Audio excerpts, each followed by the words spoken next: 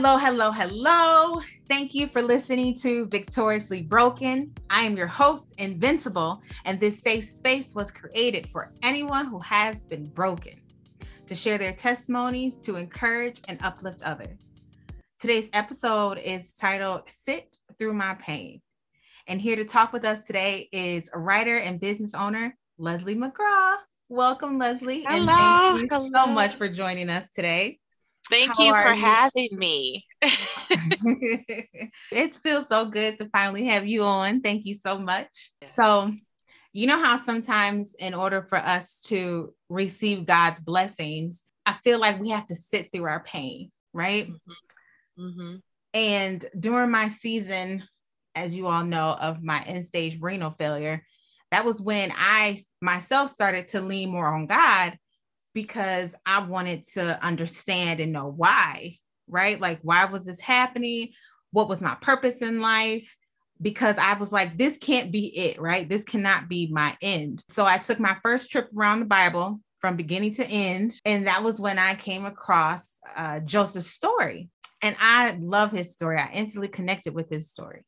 And if you're unfamiliar with it, I'm going to give you the cliff notes. All right. So he was sold into slavery by his brothers. Then he was thrown into jail, all because he wouldn't sleep with his master's wife. When he was in jail, he interpreted two of the prisoners' dreams. And when they left, he was like, hey, don't forget about me. Let them know I'm in here. And the dreams he interpreted came true. And they indeed forgot about him. So he was left there for a few more years. But then his time to take his rightful place ended up coming when the Pharaoh had these dreams and no one could interpret them until his cupbearer, which was one of the two prisoners, right, remembered Joseph and what he did for him. And that was when Joseph took his rightful place next to Pharaoh, right? And I'm just thinking, like, I can't imagine going through all those hardships and still believing and trusting God, because that's exactly what he did, right? Like, I know for me, sometimes for the first sight of trouble or pain, sometimes we get mad at God, we walk away from God, we give up on God. I know I have, but it's like Joseph didn't. He really stayed faithful during the struggle, because no matter what the situation he was facing, God was still with him. He thrived in all his storms that was sent to break him. So I started thinking, there might be a point to this, right? Me not being able to walk and do my normal activities. I couldn't see it at first, and it took me some time. But the more I kept digging into God's words, the more he revealed to me, right? Because I believe that when you're being still in the moment and allowing yourself to feel the emotions and pain from situations that don't have a quick or immediate fix, it allows us to release the trauma from our body. You know what I mean? I absolutely do. Reflecting on being a witness to your renal failure, me thinking that, you're so young and vibrant and it seemed to come out of nowhere, and being very concerned about what would your future look like, and I'm very into miracles, and I feel like my faith is pretty strong, but I still was wondering, like, what will life look like? And I'm pleasantly surprised that just as much a mess as ever. Yeah, nothing's changed on that front. Nope. And enjoying the added wisdom and maturity that you've gained through the last years too, in developing our own relationship, so that makes me happy. I know that I went through my own Hajj. I went through a 12-year Hajj of connecting with my emotions in a healthy way. So I'm pro therapy. I went to my first therapy. I was 9 years old because I stuttered. Okay. And was having trouble adjusting at at a new school. I didn't really connect to the therapy. I just was somebody to talk to here or there. But as a child, I always was very sensitive. Like the something as simple as playing the dozens would, shut me down. I Ah, didn't like that kind of stuff. I yes, never liked that yes. kind of stuff. I hated that game. I was never good at it myself because there's truth that comes out of them dozens. Okay, like this ain't just playing. We ain't playing around. You telling some truth that hurt. Exactly. Right. And if I say what I want to say, then I feel like I hurt somebody's feelings. Yes, because then they'd be like, you took it too far. I'd be like, hey, you started it. I was never good at that game because again, there's some truth that's gonna come out and you're not gonna like Right. it. I know I'm not. Right. So the beginning of this change in the way that I viewed my own emotions as triggers and not as things to hold me back was the 9/11 Twin Towers attack. So I was in my early 20s and just started very recently my adult job, like a full-time gig. And I had a child. I was, living the adult life, the real adult life, as they say. And when I saw that, it crushed me. But what was different about other trauma and other painful events that had happened in my past, it seemed very corporate. Like everybody felt that pain. My coworkers were grieving. I had two good friends that had loved ones in the towers. And for about 2 days, and depending on who they were, sometimes 3, there was no cell phone correspondence. So a lot of people that had loved ones in the towers, that's what, know if they didn't have a way to get to anyone, you didn't know if your loved one was killed, hurt, alive, anything for up to 2, sometimes 3 days. And so in both instances, the family members of these two friends were found alive and they were okay, and they're still alive for that matter. Okay. But for 2 days, they didn't know. Yeah. And so I got really attached to this situation, even though I didn't have a personal friend there or personal family member. And I was just watching the news constantly. And I was wondering, why am I so taken and so wrapped up in this? And it started to bring about some of my own hurts and pains.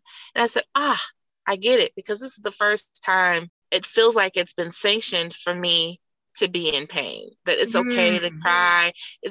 I could literally go to my boss and say, I'm having a hard day and I need to leave a couple hours early. Because that was one of the things that in my job they did, because they knew so many people were hurting.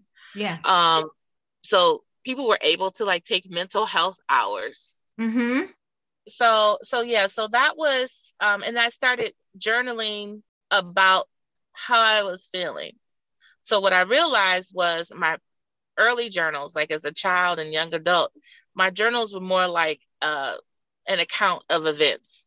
This happened, that happened, this happened, that happened. Or I'm sad, but this was more, a little bit deeper.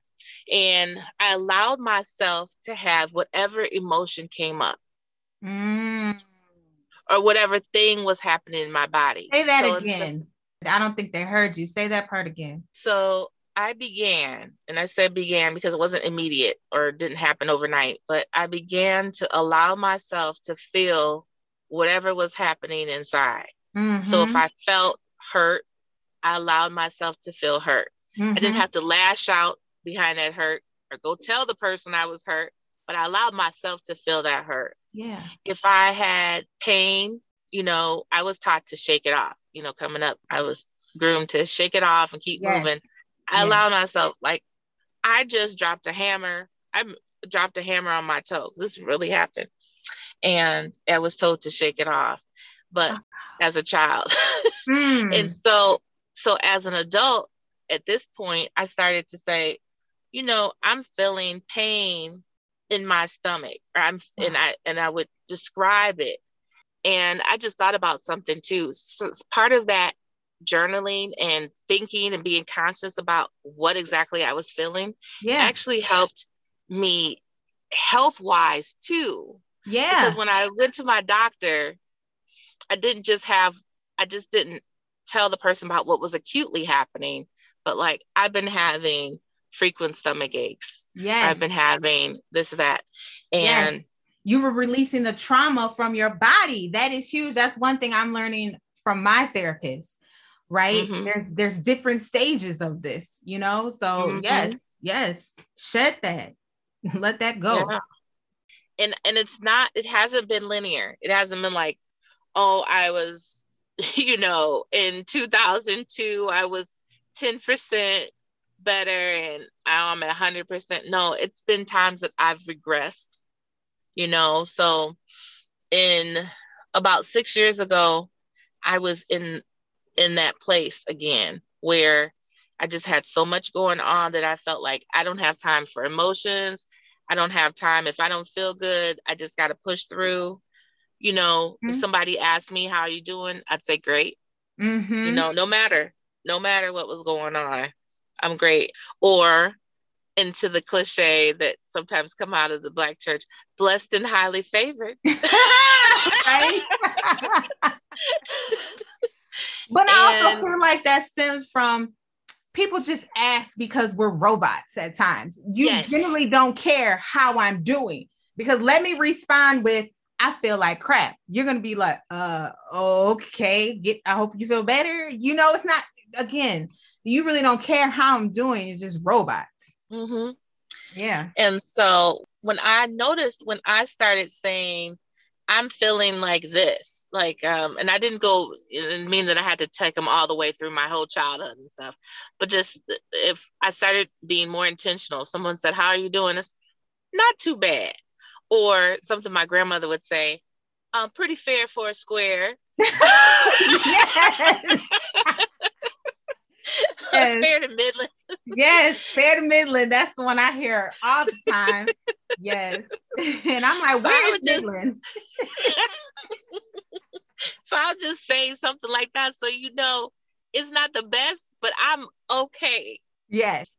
And also I started reading about, I don't know, I think it was after Robin Williams passed away. I started reading about all these people that had committed suicide and having very hyper positive interactions before they committed suicide. What? Yeah. So if you had talked with, Robin Williams or before he died, he seemed better than ever, because it's almost like they mask their pain. So this is why I think it's like super unhealthy to mask. Yeah. And I also feel like he was accepting, right? Because from my own experience about suicide isn't a thought that just happens and you do it. Right. It's a thought that is lingering for so long. It is a thought that is with you on constant. It is a battle thought every single day. So I feel like when you get to that point, you're almost like accepting, I'm ready. My thought finally won. I'm ready. Yeah. So sitting with your pain, it's not fun. It's like it's its own pain, right? Girl. Yes. Like if I was to walk right out here into the park and I saw someone that I considered a friend and they came up and kicked me, okay, let's pretend like I wouldn't react, right? But if I'm just saying they kicked me and there's nothing I could do about it, there would be the pain, the physical pain, but there'd also be the pain of betrayal from a friend, right? Which is its own pain, right? And so I think that's part of the nuance of it all, is that you kind of accepting the pain feels like you're saying it's okay. But now I understand, I'm getting to the understanding, it doesn't mean that you accept the pain. It doesn't mean that you accept what happened to you. It doesn't mean that you accept the behavior. Yes. It's acknowledging it. Yes. And knowing it's okay to feel exactly however that situation made you feel. Don't let anyone ever tell you how you should feel or how you should react. I hate when people tell me that. No, and no. It is okay for me to feel how I feel. And I also feel like we shouldn't look for other people to validate our feelings. Amen. That's it. You know what I mean? Like, this is how I feel. And it's okay. I really wanted to piggyback on that when you say waiting for other people to validate your pain. I think we're in a place of, especially in the wake of COVID and, the George Floyd awakening that happened for a lot of this country, is we're in this place of trauma porn where you can't just say, like, I'm hurting. They want to know, how are you hurting? Yes. How bad it was? Yes. Who did it to you? Yes. Like, they want to know all the details yes. so they can validate, like, oh, that really was bad. You really should feel sad. Yes. Yes. Because, if that was me, I would feel the same way. So yeah, you're right to feel that way. Exactly. And so people are spewing more and more of what led them to their depression or what led them to feel sad. Yes. And there is some merit to that because there's affinity and people find community. But I think as an empath, I've learned to not need that from people. And so I learned to show empathy toward others long before I learned to show empathy for myself. Okay, so when you say you learn, how is that something that you learned, or how is that something you taught yourself to do? Well, first of all, from the people that nurtured me. So the people that I look up to. So I have an aunt, my dad's sister. When I was a little girl, her neighbor, the neighbor's son, I should say, he was a young adult, had been having a lot of mental health issues and a lot of drug issues, and he was out of control, and they tried to get help and had no help. And her daughter was saying, I want to move, mommy. But she didn't know what to do. And she, a lot of people don't know about mental illness. Anyways, it's not just mental illness. There's some other things going on. When you add the drugs and you add hallucinogens and all of that. So, because I don't want to add to mental health stigma at all. So he came over while she was out and killed 3 of her 4 children. What? Hold on. What? Yeah. So the one that wasn't killed, my cousin, he actually was only saved because he stopped and was so shocked, hid under the bed. So no one was home? Just the kids were home? Well, the oldest child was 14. Oh my Lord. Which is, more than old enough to watch younger siblings. Yeah. So, this might be taking us too far, of course, but so I watched how she handled that situation, and I wasn't asking her questions. In fact, I didn't even talk about it. I heard conversation between her and my mom on the phone, eavesdropping, ear hustling. Yeah. Yeah. Later, I was spoken with her, and she is an example of somebody. I saw her hurting so much and still having empathy because she reached out to her neighbors, the parents of this person who had become inhumane, because she recognized that although she lost her children, they lost their only child too. Oh, wow. That is true. And I would have never thought about that. I would have been too stuck in my own pain and my own hurt because of my own children, not thinking about the other person. And that is amazing. Because their son was given the death penalty. Wow. I mean, not like they're friends, but she had enough empathy to reach out and to just give them love and a word of encouragement. Wow, that is beautiful and amazing. Her spirit is just beautiful. Wow. But, this has now been probably 34, 35 years ago, and it's still painful for her. It's always going to be painful. Yeah.